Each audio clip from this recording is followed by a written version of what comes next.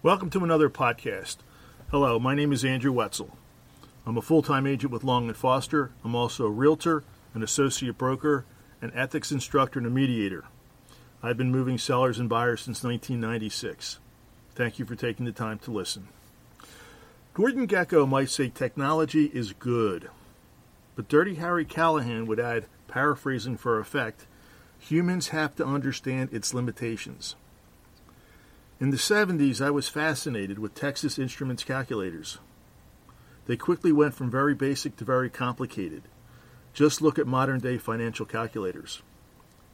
Today, many of us seem unable to do simple math without a calculator. In the 80s, I was fascinated with dial-up modems and being able to send and receive email. Then I was introduced to Lotus 1-2-3 and Symphony. Wow. In the 90s, I got my first home computer. It had a huge storage capacity of 8 megs. Yes, I did say megs.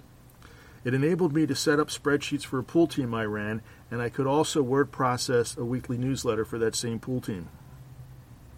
In the late 90s, I became a real estate agent. The industry was evolving from what the more experienced agents still call the books to internet-connected computers running on 3.5-inch floppy disks. Until that change, property listings were collected and disseminated to offices and agents in books every couple of weeks. The data was beyond stale when received. It was a major achievement to be able to access information about property listings online and then in our own homes.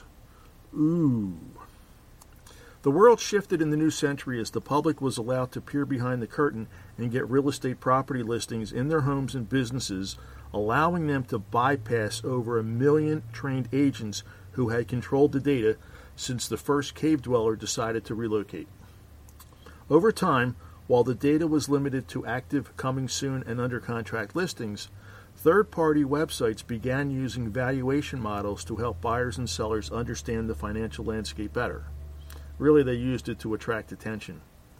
There's so much more to say about that, but I want to focus on technology and how it has inserted itself into real estate. Seth Godin recently blogged about the evolution of technology, and he accurately describes the first 3 cycles, stating that we are now in the 4th. However, at least as far as real estate is concerned, the 4th, while on the horizon, is far from settled. Sure, we saw a computer beat a grandmaster in chess. We saw a computer win on Jeopardy, but they have not come close to perfecting a self-driving car, and the track record with predicting home values is pathetic.